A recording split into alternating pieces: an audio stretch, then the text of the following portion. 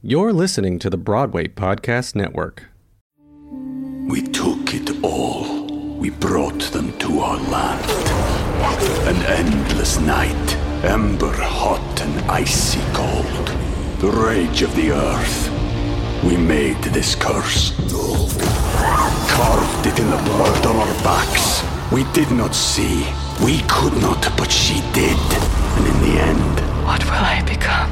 Senua's Saga. Hellblade 2. Play it now with Game Pass. Hello, it is Ryan, and I was on a flight the other day playing one of my favorite social spin slot games on ChumbaCasino.com. I looked over at the person sitting next to me, and you know what they were doing? They were also playing Chumba Casino. Coincidence? I think not. Everybody's loving having fun with it. Chumba Casino is home to hundreds of casino-style games that you can play for free anytime, anywhere, even at 30,000 feet. So sign up now at ChumbaCasino.com to claim your free welcome bonus. That's ChumbaCasino.com and live the Chumba life. No purchase necessary. VGW. Void where prohibited by law. See terms and conditions. 18+.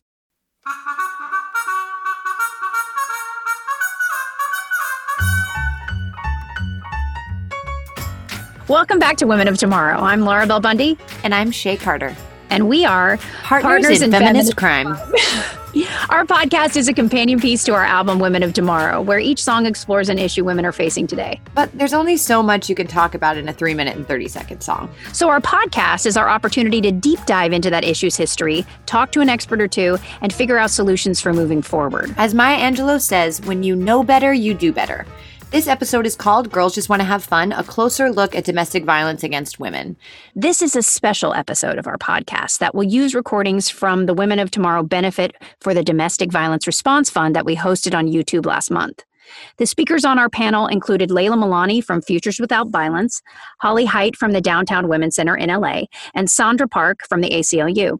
We'll be diving into this topic with expert in family violence and victimology, Dr. Emily Bonistal Postel. And listeners will hear clips from the event that include a survivor's perspective, as well as statistics and information from the panel of experts.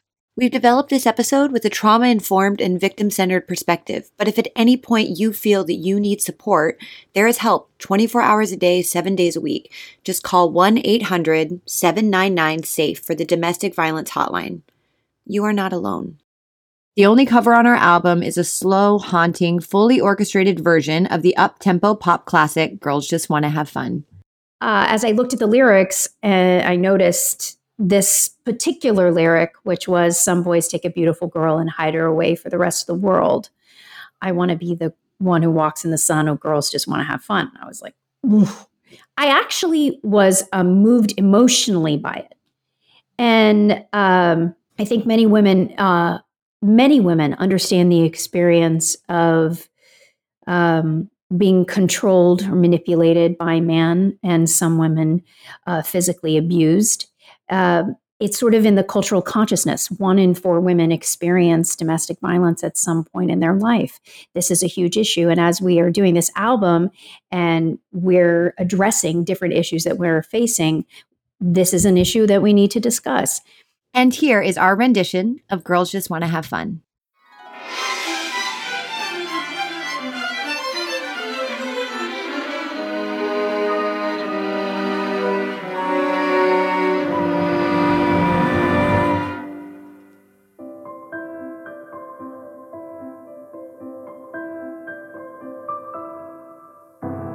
I come home in the morning light.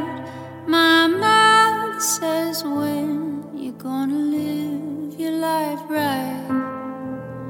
Oh, mother dear, we're not the fortunate ones.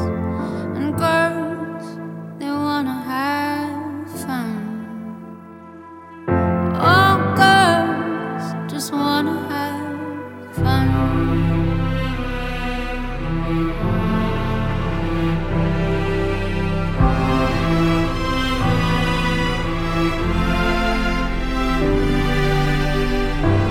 The phone rings in the middle of the night.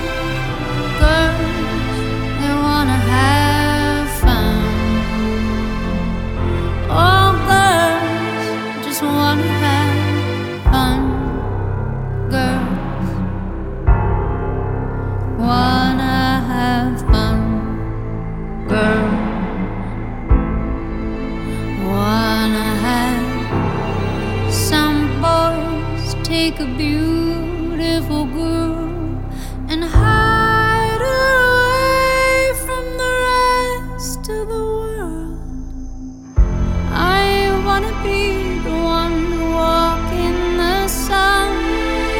Girls, they wanna have fun. Oh, girls, they wanna have, it's all they really want. Some fun.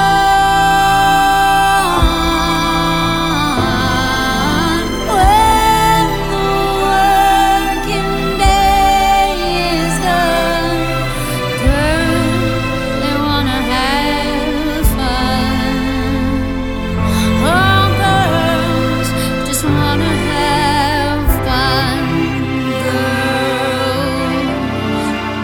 wanna have fun. Girls wanna have, just wanna, they just wanna have, they just wanna, they just wanna. When the working day is done, oh, girls, they wanna have fun. Oh, girls, they wanna have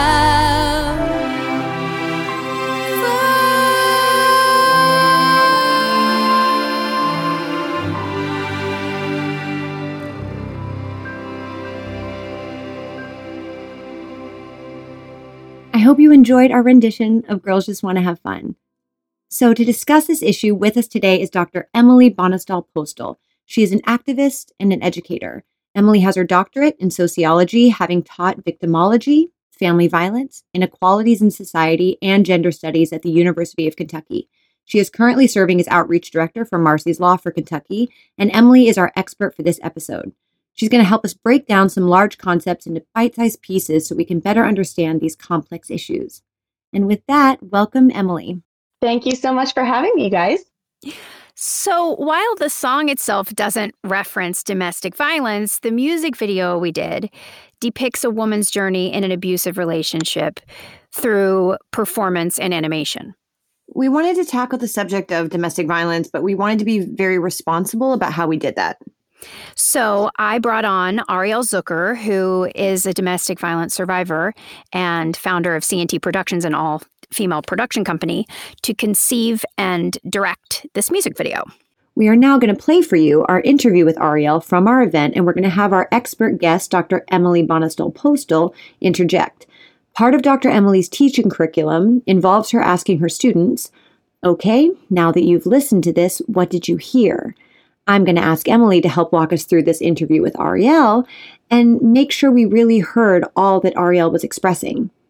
Now, let's hear from Ariel. I'm really glad that I had the opportunity to shape a narrative around this, because I think that so often you see harmful imagery of survivors of domestic violence, so much so that you don't even see them as survivors, you see them as victims.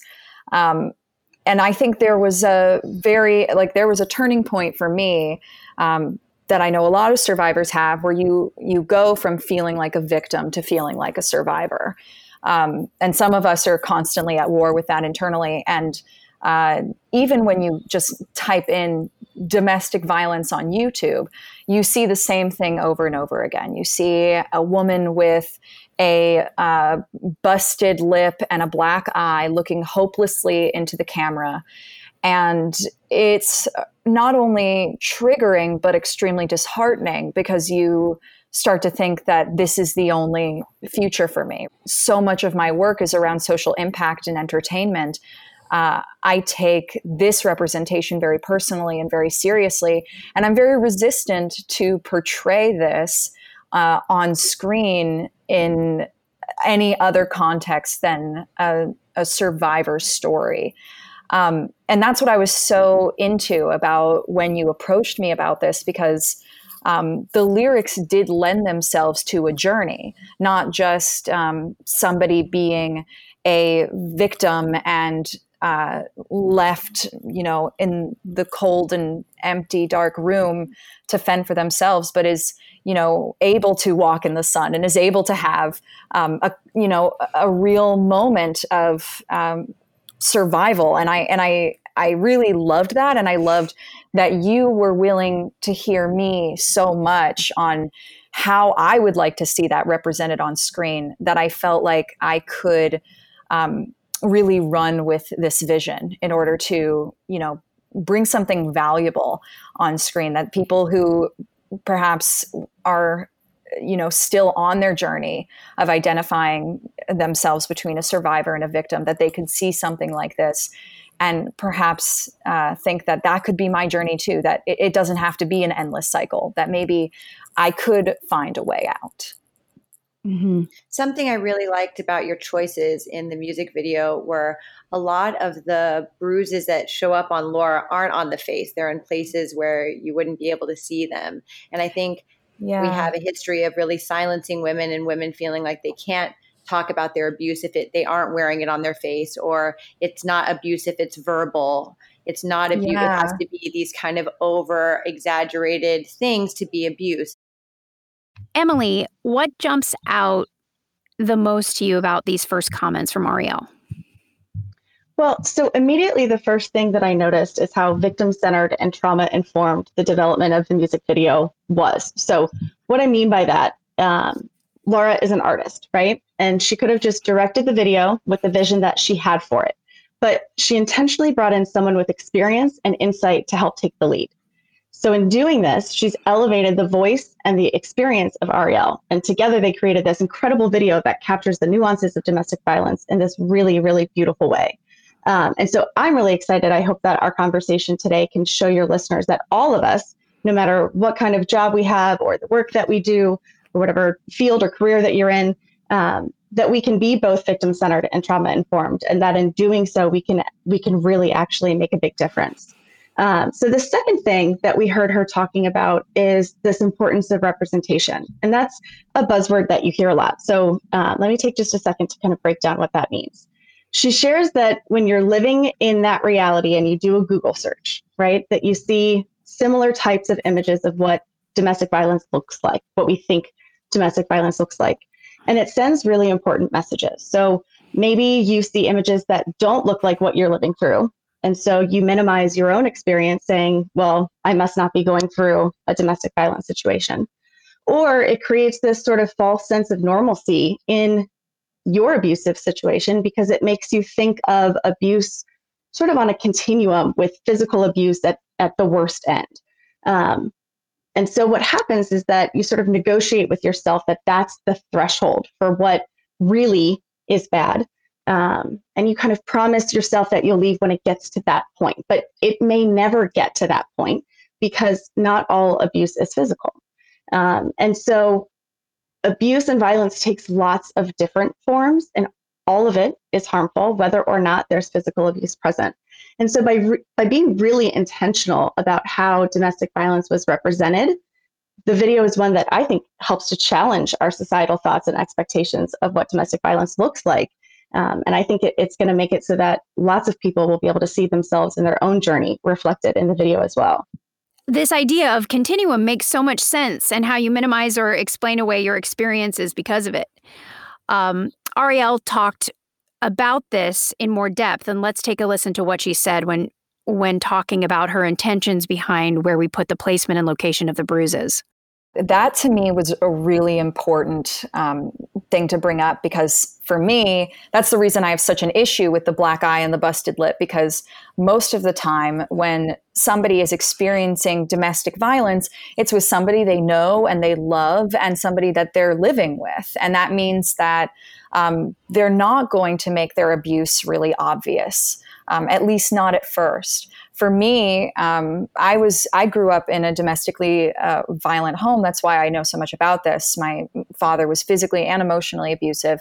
And for me, that meant that, there were no bruises on my face. You wouldn't know by just looking at me and seeing me at school. But you would know that I never wore short sleeves, and that I would have, bruises all up in my arm. and, you know, and essentially it would be in my behavior. But that's the thing too, is that because it was being done by somebody who I loved, that meant that it somehow was kind of my fault and my responsibility to hide. So I think that's the thing that a lot of people don't understand about domestic violence. Like, well, why don't you just leave? And it's like, well, you love this person and you think it's kind of your fault. Like, you think it's kind of your responsibility to shield them from the repercussions of what could happen. And like, you'd be doing something wrong if you shared that vulnerability. So, you know, for that specifically, I didn't want to see any bruises. I wanted to see her go from like, you know, no bruises on her face. I wanted to see her going from like being at work, acting completely normal, and then lying back and the shirt is removed and you see all of the bruises covering her body and you see everything that she's kind of hiding from everybody else. Because to me, in some ways, that's even more traumatic. Like the stuff that you couldn't talk about and the stuff that like you still like gaslight yourself about, like, is this really that bad? Did this really even happen? Like, you know, all of that comes with hiding this aspect of your life for so long, that it felt really important to me to truthfully represent that. I think I just want people to know that if you think you don't know somebody who's surviving domestic violence, you're wrong. That you very likely do know somebody who's been through this experience or who's going through it right now. Look out for the signs. Be conscientious that you have no idea what's going on in somebody else's life. And you could very well be missing something that if you just invite them to open up a little bit, you really could save a life. So someone did that for me, and I hope that, you know, you can do that for someone too. There's so much powerful stuff in here. Can you help us walk through the things she said that you want to make sure we really heard? Sure, absolutely. There is a lot of powerful stuff that we can unpack here. I think if we think about it kind of in four or five different key components, I think is really important. So the first is breaking down the cultural consciousness of domestic violence. So what does that look like? What are the messages that we have? How does that affect the way that we think of and see and interact with survivors of domestic violence? The second is this idea of what's called the cycle of abuse, and the fact that domestic and family violence happens typically by someone you love, which is really part of what makes domestic violence different and kind of unique than other types of trauma. And it's also part of the unique challenges to getting out of that cycle, which leads into a conversation that Ariel brought up of the question, why doesn't she just leave? So I'd love to break that down if we have some time. And then finally, sort of the last part of what she has to say here is that she really gives us all a call to action. She says, you know, somebody helped her, and there are ways that we can help other people. And so I think it would be really helpful to, you know, kind of think about, how is it that you help somebody who's in this experience? What are the best ways that we can support victims? How can we support the incredible organizations who are working every day to do this work? So, you know, there's a lot here. I'm happy to jump in whenever it makes sense. So the issues that we're facing today are really part of a cultural consciousness, and we can't fully understand where we are until we know where we've been. So I think it's time for a history lesson. Laura Bell, take it away. In a world, a man's world, 40,000 years ago, our first female was a natural forager, able to manage the task of gathering nuts and berries while breastfeeding her young. Hunting large prey would have been quite difficult with an infant, so the men did it. Both hunting and gathering would have been equally important to their survival, making both sexes equal in value. An egalitarian society. Then one day, a quick-witted Neolithic female noticed that plants grew from little seeds, and in around 10,000 BC, crops started to be cultivated, most likely by chicks. It was now necessary to protect the crops, so communities began to stay in one place. These bitches produced so much food that the need to hunt for large prey was not really necessary anymore. So the dudes had nothing to do. One guy was like, I'm super bored, bro. Instead of shooting arrows through those cows, let's breed them and use them to plow these crops. And his friend was like, hey, this cow's milk is like better than breast milk. So these super bored men took over agriculture and the herding of animals, and the women developed the art of spinning and weaving wool into cloth. Cue horror film music. For the first time ever, women's duties kept her inside the home and men remained outside. No, girl, do not go in the house. The livestock and the land became his. These men began to accumulate property. If a man wanted to pass his possessions on to his kids, he would have to make sure they were his kids. That's when strict laws against female adultery and the seclusion of females began as an attempt to ensure the lines of legitimate offspring and establish lines of inheritance. Yeah. And how do you do this? You guarantee she's a virgin before she has kids with you. And how do you do that? Deny her education and promote her chastity by making her wear a veil in 90-degree heat. Or, make laws that make it okay to beat her into submission. Thus, the patriarchy was born, the domination of women and children by men. This male domination stemmed from the view of male superiority and has permeated our belief system for thousands of years. So here is a history of violence against women as a result of this thinking. And I am just talking about violence against women. We know there is violence against men, but this show is about women.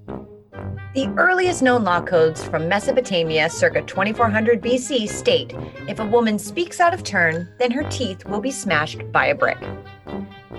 The Code of Hammurabi, 1800 BC, decreed that a wife must be submissive to her husband, and a man can punish any member of his household for any disobedience.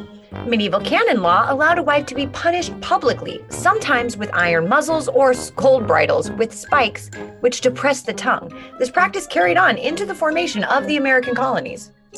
In Renaissance France, the laws limited the discipline of wives and children to physical abuse that did not result in death, but added the man who was not master of his wife is not worthy of being a man. According to the law of coverture, a long-standing legal practice that is part of our colonial heritage and is based in English law, coverture held that no female person has a legal identity, which meant married women had no rights to their bodies. That meant that not only would a husband have a claim to any wages generated by his wife's labor or to the fruits of her body, her children, but he also had an absolute right to sexual access. Within marriage, a wife's consent was implied. So under the law, all sex-related activity, including rape, was legitimate. A man wasn't allowed to beat his wife to death, but he could beat her. So in the late 1800s, some of the laws in the United States began to change. It became illegal in certain states for you to beat your wife. But really, before the 1970s, judges and police officers still saw wife beating as a trivial offense. Policemen would tell husbands to calm down and wives to stop annoying them, and cases rarely came to court. Popular culture depicted wife beating as a joke. To the moon, Alice! And psychiatrists saw it as a pathology of the underclass or of individual women.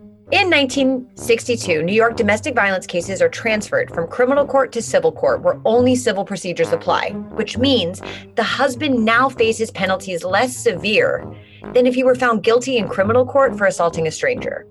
In 1966, beating as cruel and inhumane treatment becomes grounds for divorce in New York. But the plaintiff, aka the wife, must establish that a sufficient number of beatings have taken place. In 1967, the state of Maine opens one of the first shelters in the United States. Finally. In 1992, the Surgeon General ranks abuse by husbands to be the leading cause of injuries to women ages 15 to 44. It wasn't until 1993, when I was 12 years old and just starting my period, that marital rape was a crime in all 50 states. And here we are today in 2020, where 1 in 4 women experience domestic violence in their lifetime. And 1 in 5 women in the United States has been raped in their lifetime. 1 in 15 children are exposed to intimate partner violence each year. Between 21 and 60% of victims of intimate partner violence lose their jobs due to reasons stemming from the abuse.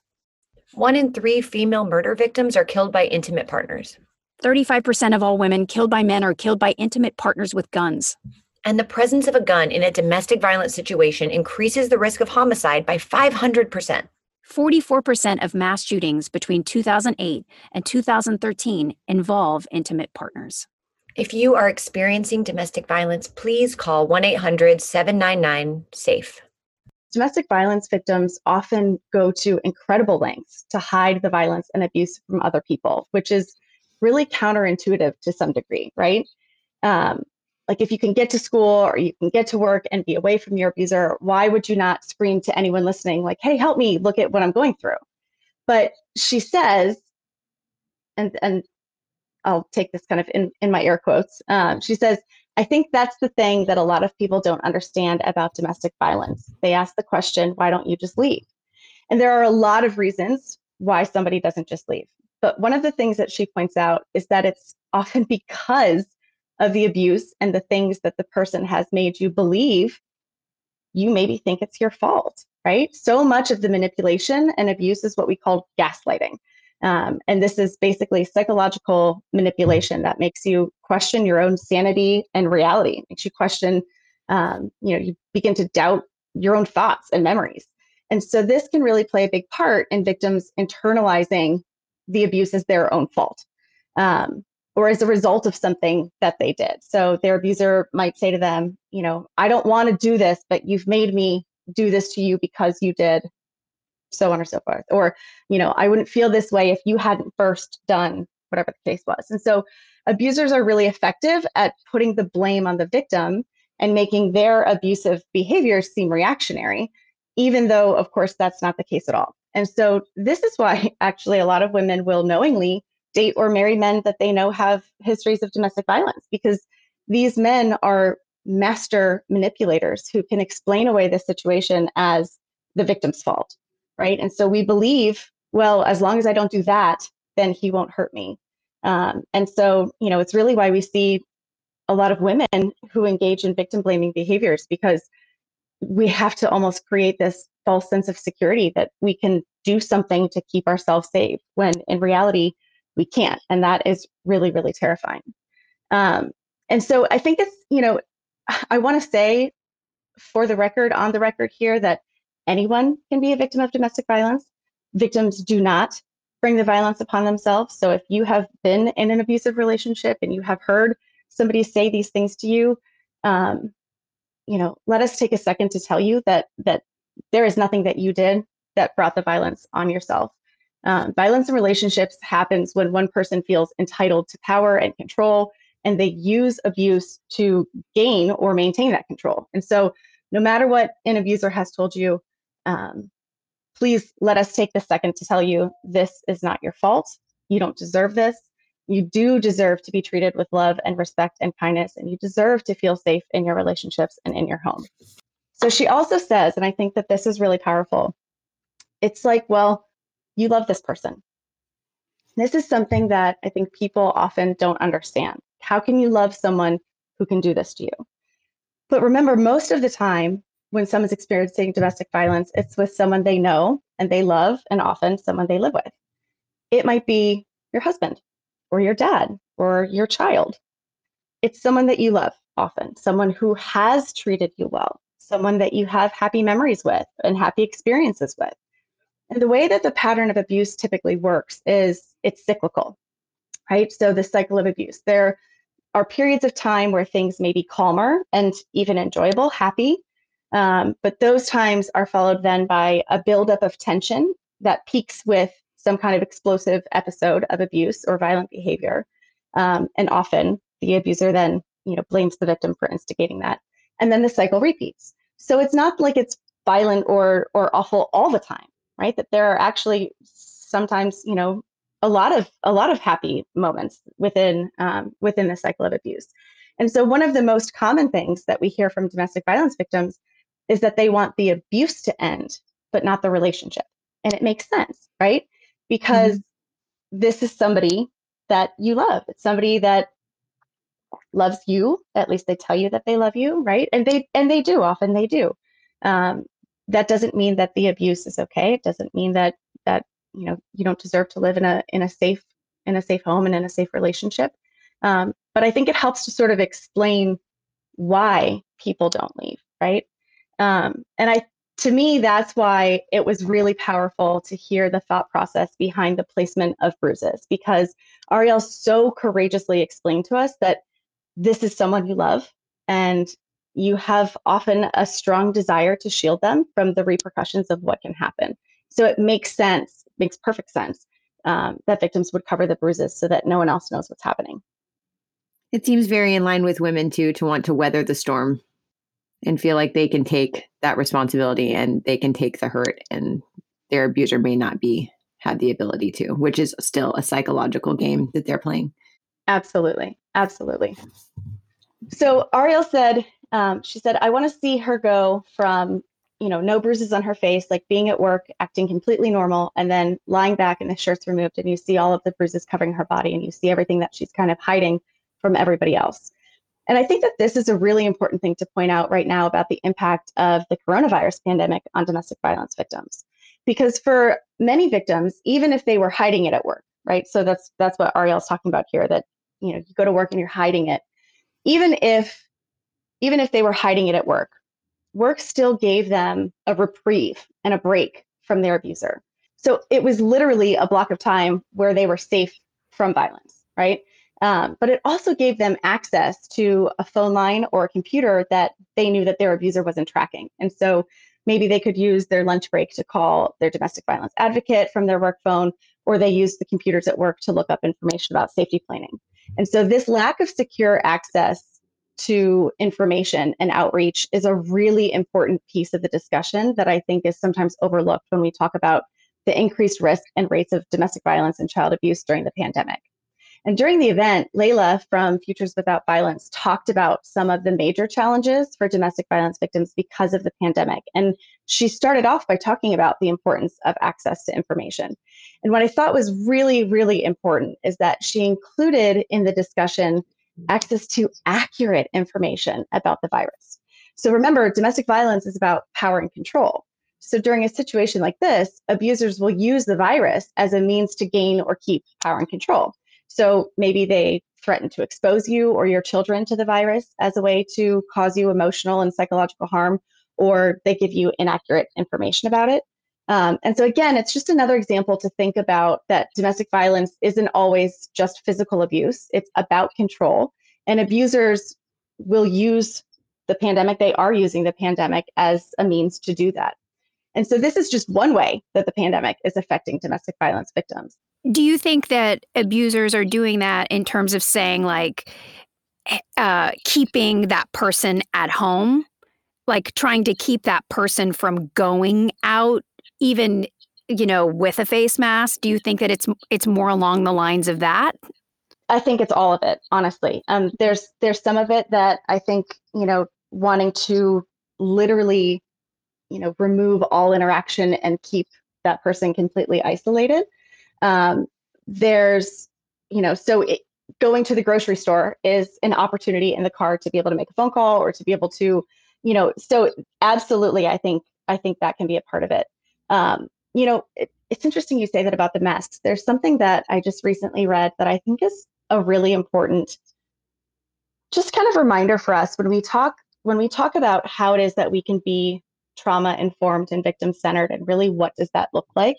And I believe in my heart of hearts that everybody can be trauma informed and victim centered. And basically what it means is to be kind to people, that you don't actually know what people are going through.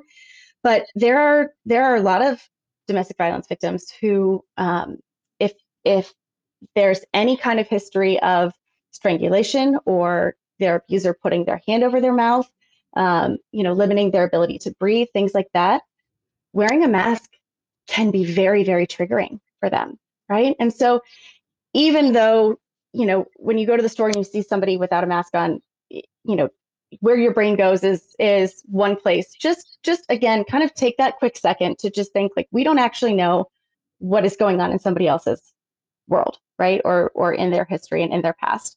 And so, just I think a simple example of the way that we can be kind and we can be trauma informed and victim centered, in our everyday lives.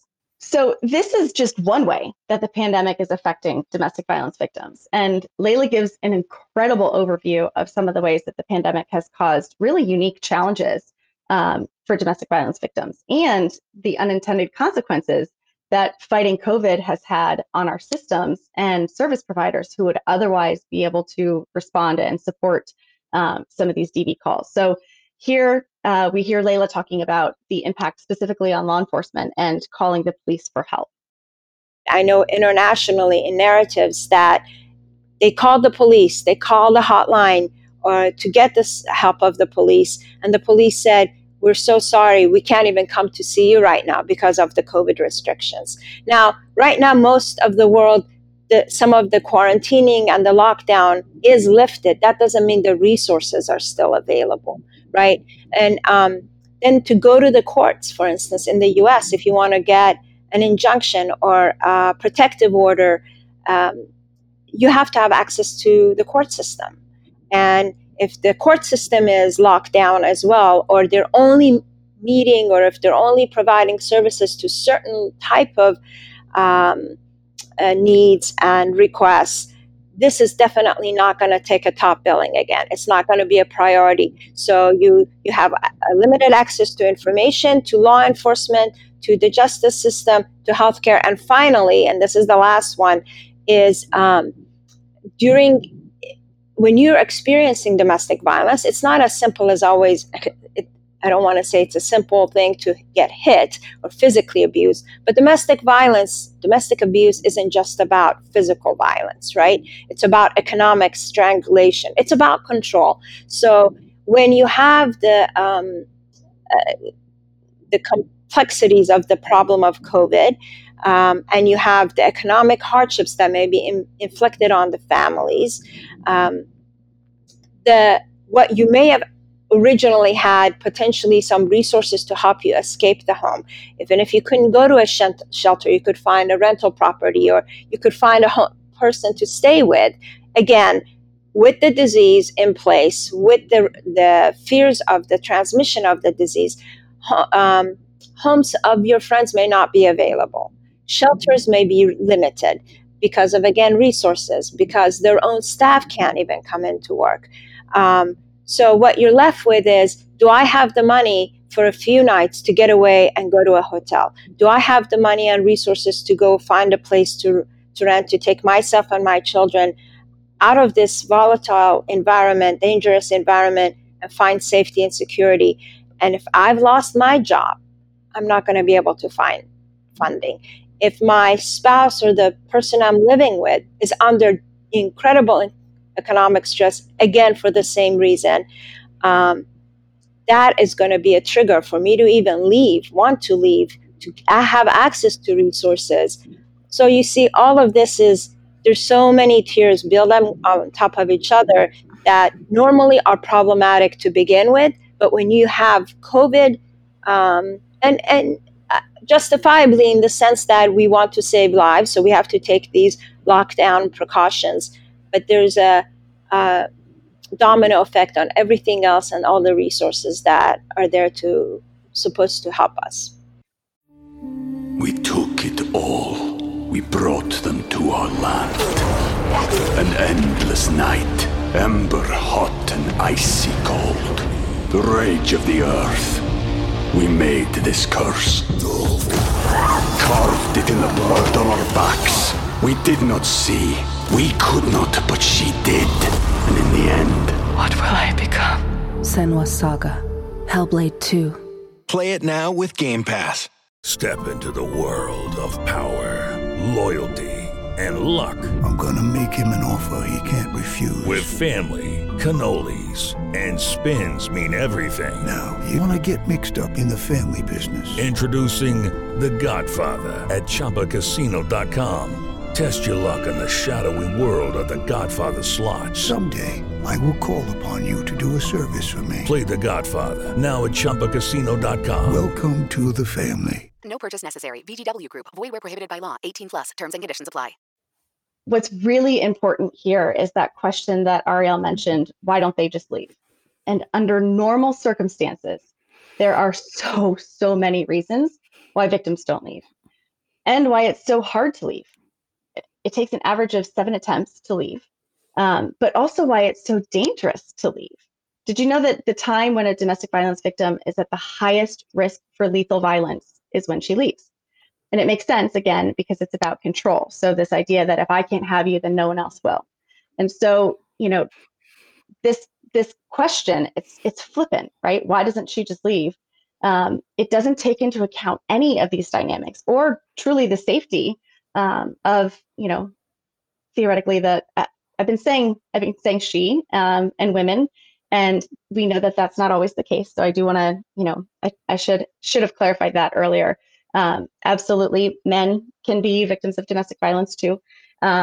But typically based on patterns and statistics, we see women and their children as victims of domestic and family violence. So it's already incredibly difficult and dangerous, and that's under normal conditions. And as Leila points out, there are so many aspects of the pandemic that add new challenges and really make some of the existing challenges even more difficult. And I think one of the critical things that she mentioned is the economic impact and the impact on shelter and where you can go. If you can leave, if you do leave, where can you go? I mean, domestic violence shelters, especially back in March when everything shut down immediately, shelters were incredibly affected by this. And, you have to think too, you're concerned about getting the virus. You want to keep your family safe. That's why you're leaving. So if you go into a place where there are, a lot of people from, outside your household, you're increasing your risk of exposure. And so, where is it that you can go, and how is it that the pandemic is affecting, what that looks like if and when you can leave? I can't help but also think about what you just said about it usually takes 7 times to leave somebody. So you've really isolated all of your other resources because you've now gone back 7 times. So I keep thinking that you've probably burned a lot of bridges and really don't feel like you have any family left to go to or friends, and now the shelters. Right. That stayed with me, and I wanted to make sure that. Yeah. Something else too that, to Shay's point is that we all know we have those friends that are in bad relationships, and we help them. And once we help them once or twice, then we get like, hey, are you not getting the picture? And there's a way, in a way, we get fed up. It's like the same thing that you might say to someone who has been using drugs, is that you feel like you're enabling them when you keep saying, hey, it's okay, let's try this again. But you want to give tough love in a way, and say, if you keep going back to this person, I can't support you. So that is an isolating thing to do to someone, right, who is trying to survive this. And, honestly, what it does, this idea of tough love, or that you're, kind of taking a stance to say that you're not going to support them. What it does is it confirms and feeds into the lies that the abuser is telling you, that I'm the only one who loves you. I'm the only one who's here for you. And so what they're doing is the abuser is, over time, just kind of ticking away at the relationships and the connections that you have, so that when you have the option or the possibility, or, when that time comes, if that time comes where you try to leave, where do you go? Right. And you're the people that you have turned to before are like, okay, I'm going to help you. And, are you just going to go back again? The best thing that you can do to support somebody who you love, who is in a violent or unhealthy relationship, is to support them always, even when they go back. Because you want to make sure that you are not one of those, connection links that is cut off. And so, this idea of tough love, it's not helpful. It's not useful in situations like this. So, I think you're exactly right when you think about, okay, we're in the middle of this pandemic. And so where can you go? There's one other aspect to this. Say you go to a friend's house, say you go to a family member's house. We are on lockdown. That abuser knows where your family lives. They know where your friends live. So all they have to do is get in their car and, drive from one place to the next to try to find your car and figure out where you are. So, again, kind of thinking about how this affects the ability to even be able to leave and to keep yourself and your loved ones safe.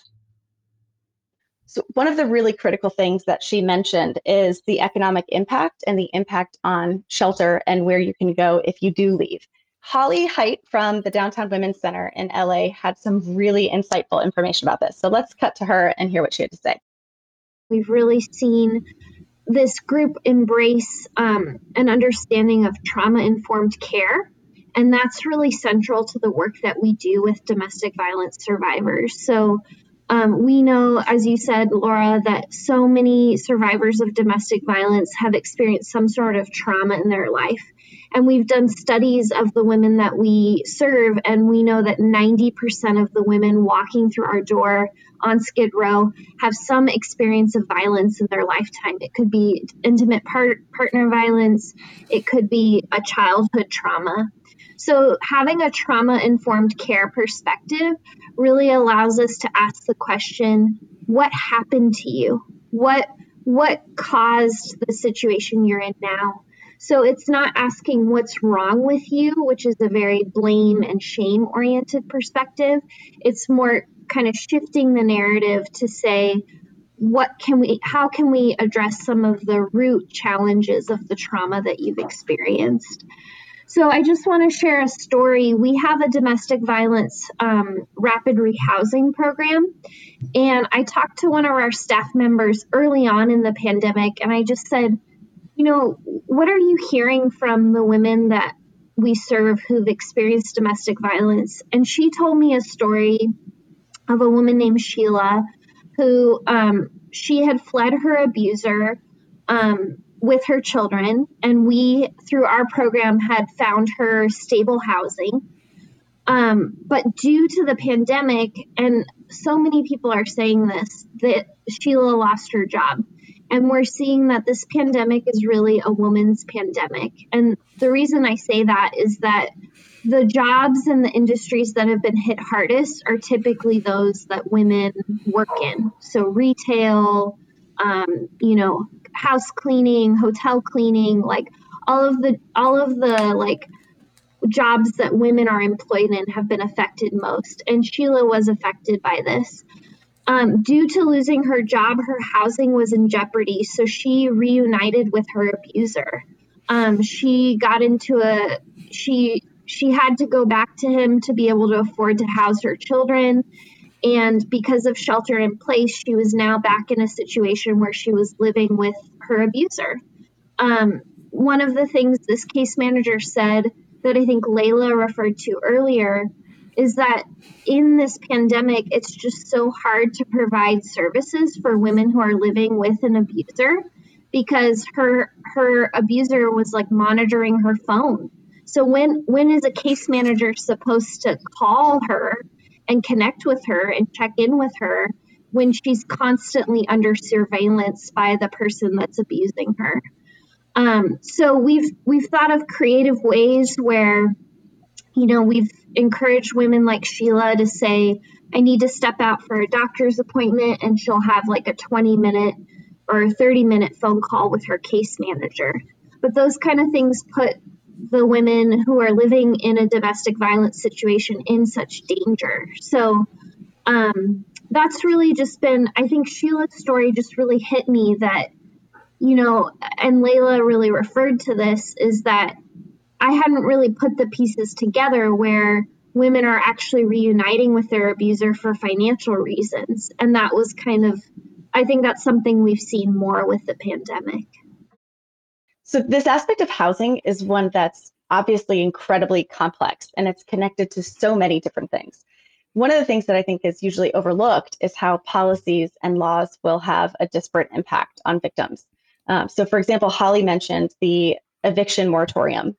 I think one of the things that we're really keeping an eye on is that with the eviction moratorium, there's a lot of people who are in their homes right now or their apartments, and they're not able to pay rent. But luckily we have this moratorium that says if you can't pay rent during the pandemic, you don't get kicked out. But that's going to expire January 1st, 2021. So we're just expecting this huge wave of homelessness to hit in the new year. There's an obvious connection between domestic violence, homelessness, and poverty. And that's something that was really highlighted by Sandra Park from the ACLU during our event. So let's hear from Sandra now.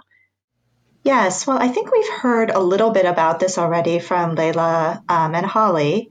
But, fundamentally, we understand domestic violence as a pattern of conduct where an abuser is exerting power and control.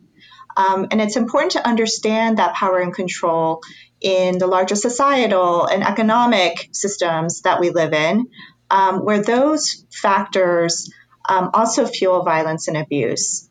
So when, for example, the National Network to End Domestic Violence surveys survivors about their greatest need, housing repeatedly comes to the top.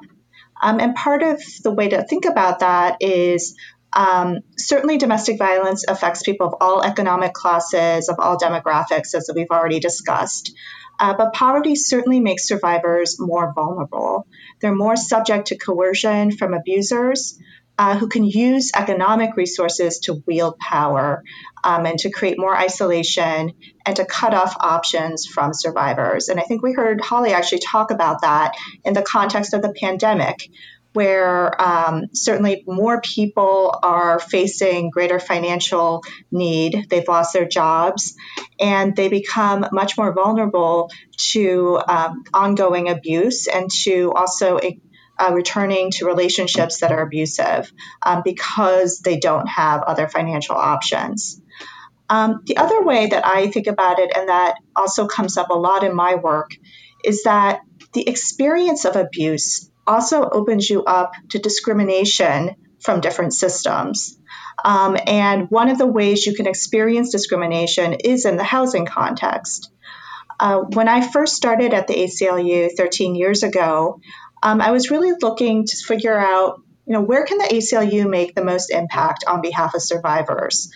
And the kinds of scenarios I was hearing about again and again were situations where survivors were renting a home, paying their rent, they were doing everything according to the rules, and then they experienced abuse in their home. And they may have called the police to seek help for that abuse. And when they reported it, and when the police, came to the home, their landlord became aware of the domestic violence in the home. And we were seeing many situations where landlords were taking lease provisions that generally said if a tenant experiences or if a tenant has criminal activity in their home, they can be evicted, that they were using those lease provisions against domestic violence survivors and saying, okay, well, you've had criminal activity in your home. You called the police. They responded. Now that's a problem for you under your lease, and we are going to file eviction against you. And I think that's really shocking to a lot of people because I think most people think in those situations we would want to give sympathy to survivors. But I think it's emblematic of a lot of discrimination that survivors experience in many different contexts beyond housing, because people are deeply uncomfortable with violence and deeply uncomfortable with understanding how to extend help and support to survivors rather than punishing them. So, once we have these kinds of systems of punishing survivors for reporting, what we've seen and what I've seen again and again over the years is that survivors learn to stay silent about the abuse. And there's already a lot of social pressures that survivors experience to stay silent. But when you know that you could also be evicted for reporting the violence, that's just another very clear message to so many survivors who want to keep their housing for themselves and their children that they need to stay quiet. And that and also helps to unfortunately perpetuate the cycle because they no longer are in a position where they can seek assistance and seek help for that abuse. So one of the things that Sandra points out here that I think is just brilliant and such an incredible way to sort of give, I don't know, an explanation, give an example, give some of that imagery to what we were talking about before with why it is that survivors would hide what's happening to them, right? And so with this I Am Not a Nuisance project, she talks about how the policies that are in place, the laws that are in place, how they have these unintended consequences on victims of domestic violence. And so instead of calling to get help, instead of, using the police or using these support sources that we have, they hide it because it could mean that they get evicted. It could mean that they lose their home, right? And so again, just sort of seeing the connection to why survivors often stay quiet and hide that abuse from others, and what that cycle of abuse looks like. And that the result of not doing that can be devastating. Losing your home, right? All of a sudden becoming homeless because of this, because you are the victim and this has happened to you. You call to get help, and then all of a sudden you find yourself in this situation. So, this question of why is it that people don't leave? I mean, honestly, the fact that some people do is incredible. It is incredible. The courage and, the fact that things lined up just the right way in order for that to happen. So, there's, again, thinking about this kind of on a continuum, there is no rule book for this. It's not like, okay, this happens, you realize that this is happening, you should feel this way, you should do this, and then, you kind of move forward and, that you're moving toward this end goal of leaving a relationship. Because as we talked about before, for a lot of domestic violence victims, that's not the end goal. That's not what they want. They want the abuse to stop, but not necessarily the relationship. And so, one of my favorite lines is to say that healing is not linear, that there's no expectation here. And, if you think about it like cooked spaghetti, it's all in the pot together and it's weaving in different ways. That's what healing is like. And some days are better than others, and that's okay. So what I loved about kind of how she ends this part that we were able to hear from her is, she talks about how the message that we have societally for survivors is for them to reach out for assistance. And I think, she says, I think often people don't understand why survivors don't reach out. And this is just one reason that they might not. But we have to be working more holistically to understand that there are a lot of policies in place that people don't necessarily question that undermine survivors' ability to seek assistance and to determine the course of their lives. And I thought that was such a powerful thing to say, and to remind us that, again, kind of the expectations that we have for survivors and how they should be acting and what they should be doing. The survivor is the expert of their own life and their own safety. And that is, what being victim-centered is. It's trusting that. It's not putting your expectations of what they should be doing or how they should be acting onto them, and then not supporting them when they don't do what it is that you thought they should do, right? Laura, to your comment earlier, they are the expert of their lives. They are the expert of their safety. And so to be victim-centered is to trust that victim and support them and help give them the support that they need. And I think another kind of call to action to your earlier point of being kind is also giving people attention.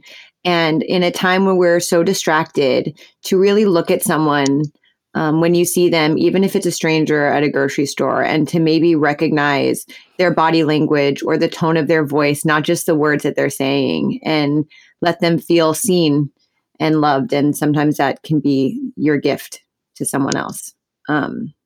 Absolutely. I mean, so often people say, well, it's not my place to intervene. It's not my place to do anything. This is, their sort of personal, it's their personal business. And that absolutely is based in the historical roots of this, that, this was kind of the public versus private sphere. And, the fact that there weren't even laws until, 5 seconds ago is just indicative that, what happened in the home was that family's business. And so people didn't feel as though they should intervene, that they should, quote, meddle in somebody else's business. And that is one of the most harmful things, I think, about our cultural consciousness, because it makes it so that that survivor is on their own, right? And so there are a lot of things that we can do outside of this idea of true bystander intervention. So bystander intervention is kind of the term that we use to actually intervene and either help stop something from happening or stop something or prevent something from happening, right? And that's, I think, what people have in mind when they think about, like, how is it that you can help a domestic violence victim? So you're hearing, somebody in the apartment next to you, you're hearing their fight. And so it's like, well, it's not my place to go and, knock on the door and tell him to stop yelling at her or whatever. But there are so many things that we can do to help support. So the research in bystander intervention breaks it down into three different ways. So direct, distract, and delegate. So direct would be directly intervening, literally going over and knocking on the door and saying, hey, sounds like there's a lot going on. Is there anything that you need? Is there anything that I can do? Truly just kind of addressing it and directly intervening in that moment. You can also just distract, interrupt the situation without directly confronting them. So, have a pizza delivered. That's absolutely something that it distracts the situation from happening and gives that, even if it's just a few minutes of, getting your breath back down, giving that survivor the ability to be able to, have a quick break, but also then, maybe that's they're the person who answers the door, or, so there's a lot of things that you can do without necessarily going in. And then of course you can always delegate. So getting help from another person, in this case, it would be, for example, calling the police and having the police come and do a well check. So there are tons of things that you can do in that very moment where that happens. Now, remember, that's pretty rare that anyone is going to will witness what this looks like, and have that option in that moment to be able to intervene in actual, explosive situation. But Shay, what I love about the example you gave is that there are lots of ways that we can support survivors, help them to feel seen, that have nothing to do with the moments in time where the actual violence is happening, right? So, for example, in addition to educating yourself, which I think is so important, to learning about the history and questioning the things that you believe and, the messages that we have, and interrupting those messages and doing it early, right? I have a 20-month-old son, and you absolutely can bet that we have conversations like this all the time. Someone said to him the other day, I said, Lincoln, can I have a kiss? And he didn't want to give me a kiss. And she said, oh, give your mommy a kiss. It'll make her sad if you don't. And she didn't mean anything bad by that, right? But what she's teaching him at 20 months old is that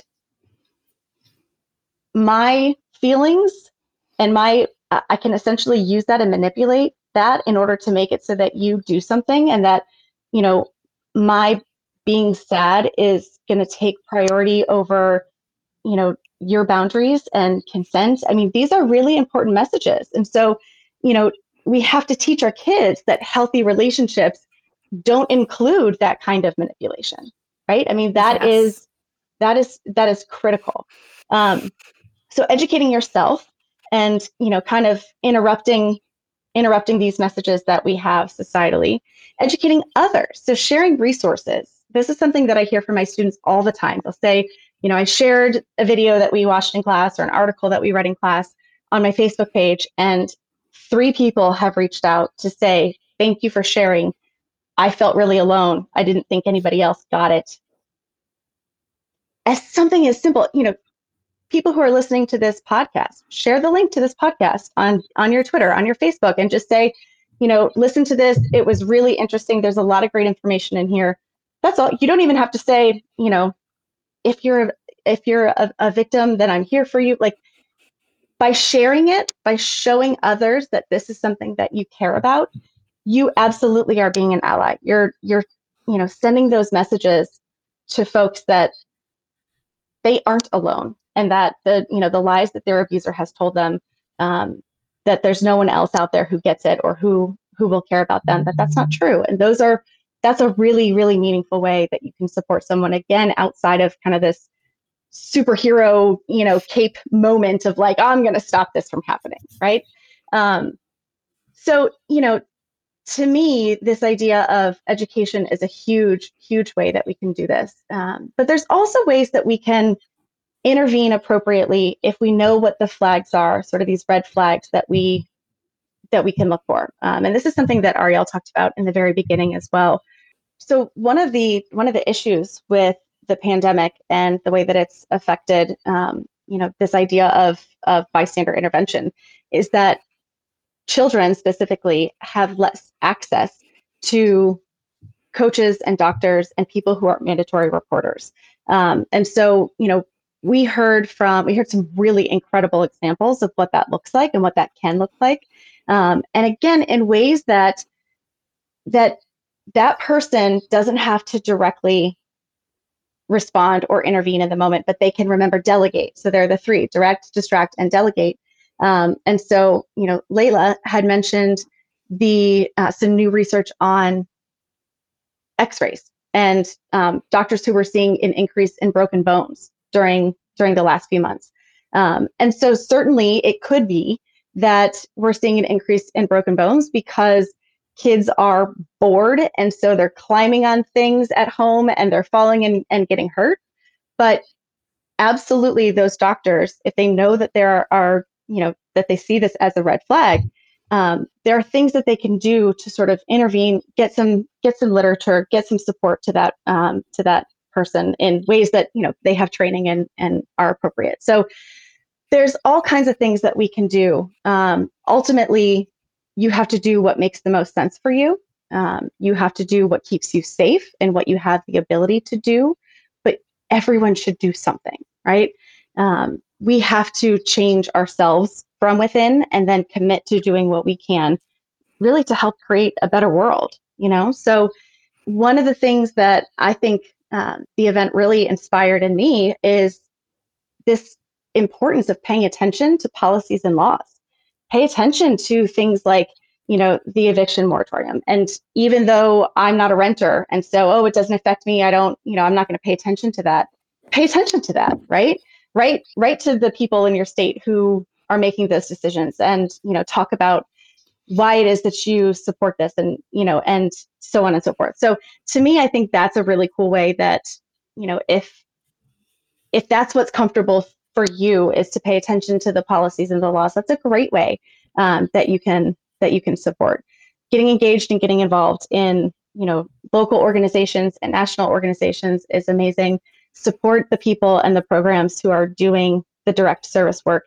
It is hard to do this work anytime, but in the middle of a pandemic, y'all, it is what I have been able to see here in the state of Kentucky with the way that these service agencies on a dime just flipped all of what they were doing and adjusted and made it so that survivors were still getting the services and the support that they needed. It literally brings me to tears when I think about it. That the work that they are doing is incredible.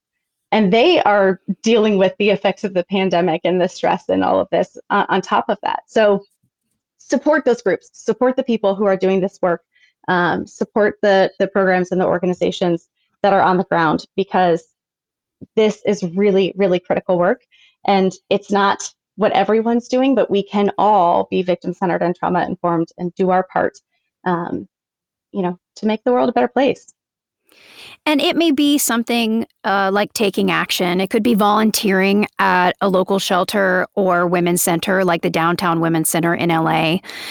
It could be donating money because you don't have the time to donate your services. And that could be by making a donation to the Domestic Violence Response Fund that was started by Futures Without Violence. That could be getting behind an organization like Futures Without Violence or supporting the ACLU that actually does the legal work on behalf of the victims and works to change policy as well.